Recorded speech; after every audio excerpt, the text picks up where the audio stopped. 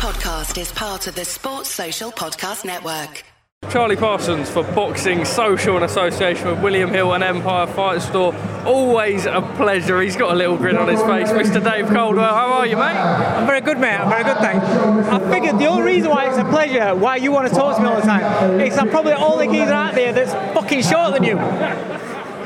And it's quite hard, so it is nice to interview. So look at how low we've got there. I never have it this low. I give you a bit of height credit. Don't fucking milk it. Oh no, that's the same height for me as well. How are you, mate? I'm good. Yeah, really good, thanks.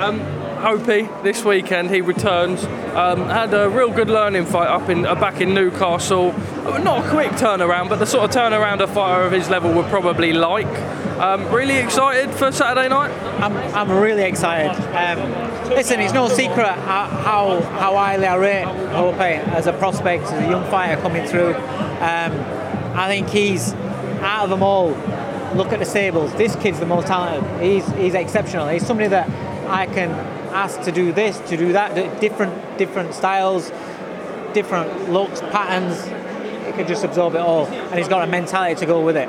He's unbelievably strong character, and this is the perfect sort of fight. You know, I've said boxing's not just about a kid's got some potential, so let's rush him to get to the top as quick as he can. It's about developing that potential, and I'm being, you know, I've speaking with Matchroom and Eddie and Frank. They know that I want this year as the next stage of his development is fighting guys that have fought for these titles, maybe have been champions, lost just a little bit over, them sort of fights where there's jeopardy in it and where he can take something from the experience that they've got. And James Beach Jr., he's just boxed for the British and Commonwealth titles at featherweight. He's his first fight at featherweight. It's not like we're stepping up and just taking an 8-rounder or a little 10-rounder against, you know, somebody that's not going to, you know, give anything for us. Straight in there. So it's good for him to see the levels that he's at right now. Well, he is always sort of able to get out on these cards, and it is nice watching his development. I've got to ask you, the first female that you've had in your gym, Ebanie Bridges, joins the stable. Just first things first, how did it come around? I imagine sort of you just bonded and it just worked really well. I've never spoken to her before. Hi, how you doing? As she's walking past. That's the max that I ever spoke to her before. So I didn't know her. And you have a little perception of what somebody's going to be like. So I was really surprised when I got asked, because I thought, well, are you sure? Because I never really spoke. And then when we met and you know, she came for a session, she's completely different from what I thought. I mean, she's got fantastic work ethic, but she's very, very smart. She gets she gets how I teach, she gets how I work, and she's gelled in the gym. She's gelled with that. She's, you know, first thing that Stephen Cairn said after she'd been in the gym with him for the first time, when she walked out the door, he was like, she's like a dude. She's like one of us. She's one of the lads, isn't she? And I think you don't have that perception. You think that it's going to be a little bit different.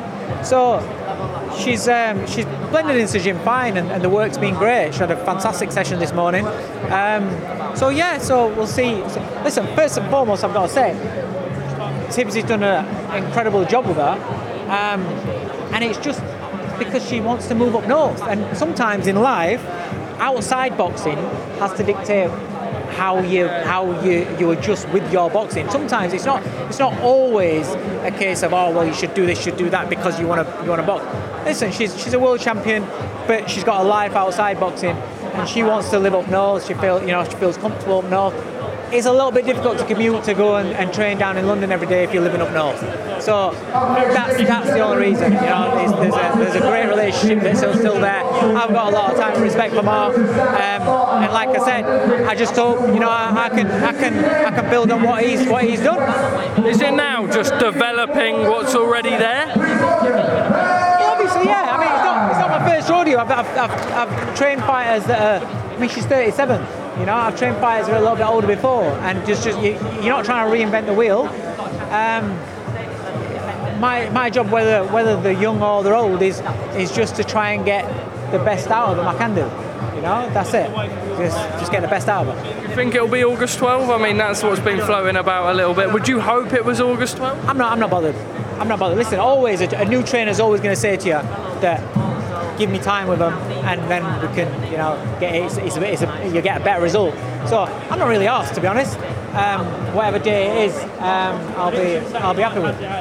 I listened in a little bit there, and it was quite good actually regarding the heavyweights. You know me, I've always got an ear somewhere. But it's quite interesting because was you interviewing somebody while you was listening? Once the interview was done, Dave. Come on, I'm professional. Come on, mate.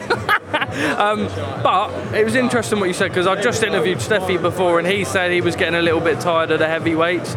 You sort of reiterate the same thing? I'm disappointed in it. We got an era where there's some cracking fights to be made in the division, and one reason they're not. But because of we're hearing, oh, this fight's happening and then it's not. This fight's happening and then it's not. Because we're in that, fans and people that aren't involved people involved in sport get pissed off it. But fans that are also taking the headspace with football, with cricket, with whatever, other sports, they're looking at boxing and saying, what the fuck's going on? And they're judging our sport by the heavyweight division. So they're saying, it's shit, it's dying, it's a joke. No, it's not. Look through the divisions. We've got some great fights going on that's been happening recently, that's lined up. There's plenty of fighters that are taking these fights. There's plenty of fighters that are exciting crowds and exciting us as fans. So the sport's bigger than just the heavyweight division. It just so happens that when the heavyweight division is on fire, it grabs the attention and it's fantastic for the sport. But also when it's misfiring and it's shit, like it is right now, because nobody's fighting, people judge our sport on that division, and it's not. Do you feel like there's almost so much talk about the negotiations to the point where it's on TalkSport and it's on, like, do you know what I mean? It's not.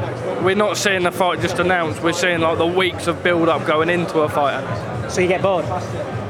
It's like a football fan that's hearing that you're interested in this player, and you're still interested in this player. Nothing's happening, and then they miss out on it. They're like, what the fuck? Well, just don't talk about it. The problem is in social media now, everybody wants access, so it's difficult because people like you ask questions. So if they don't answer, I'm talking about Eddie, Frank, Sowlands, or whoever the promoters are. If they don't answer the questions, then people give them an hard time. So they try and be open and transparent, but unfortunately, the levels of negotiations and things, they don't just happen like that at that level. It's not a case of, I want to fight you, you want to fight me, right, it's done, there you go, it's done. And there's so much bollocks to go into it, and then when you get a draft contract, then there's all ins and outs, and there's like changing rooms, and how many people have got access to this hotel room, how many rooms have we got, there's all this bollocks that goes into it that you don't hear about. And egos, and listen, if fighters want to fight, they can just turn around to the promoters and say, listen, I don't give a shit about all that, make the fight happen. But then if the fighters don't want to fight, it's not going to happen. Sorry, there's so much going on here. It's hard to sort of keep track. Joshua Caballel. No, I can't eavesdrop. There's nothing to eavesdrop. There's music going on. There's 900 people up there. Joshua Caballel. That looks like it's the next fight. What do you make of it? Is it?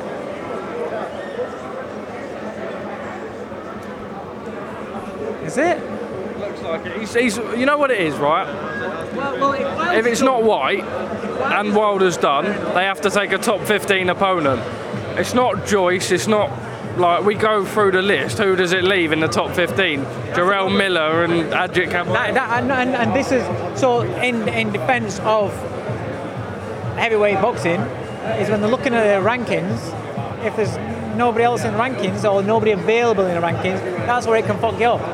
But that leads to, again, where the division is shit. Apart from a couple of names, there's prospects coming through that aren't ready for that sort of jump. So you can't include them. But what I'm talking about is that championship level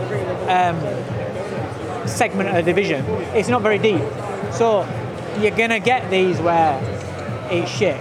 And so that's again why I'll say to you, go down the divisions, because those divisions are stacked, and you can make so many different fights, and they're the ones that put the focus on, instead of doom and gloom about the sports on its horse and all that bollocks.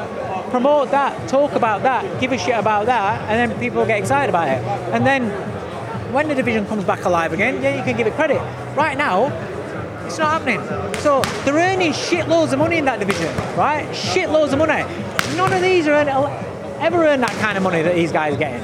And they're moaning over a few million here, a few million there. I get it if it's everybody else. But these are people that have got millions and millions and millions sat in a bank account or investments or whatever. Fucking hell. It's like... Let's take it to a lighter note then. Tony Bellew, and I know you don't know, but I know that's fine. If he comes back, will you be the man to train him? Well, I don't know. It might Would you like to? I don't know. He might not want to train with me. Dave Coldwell, my man. Thank you, mate. Sports Social Podcast Network.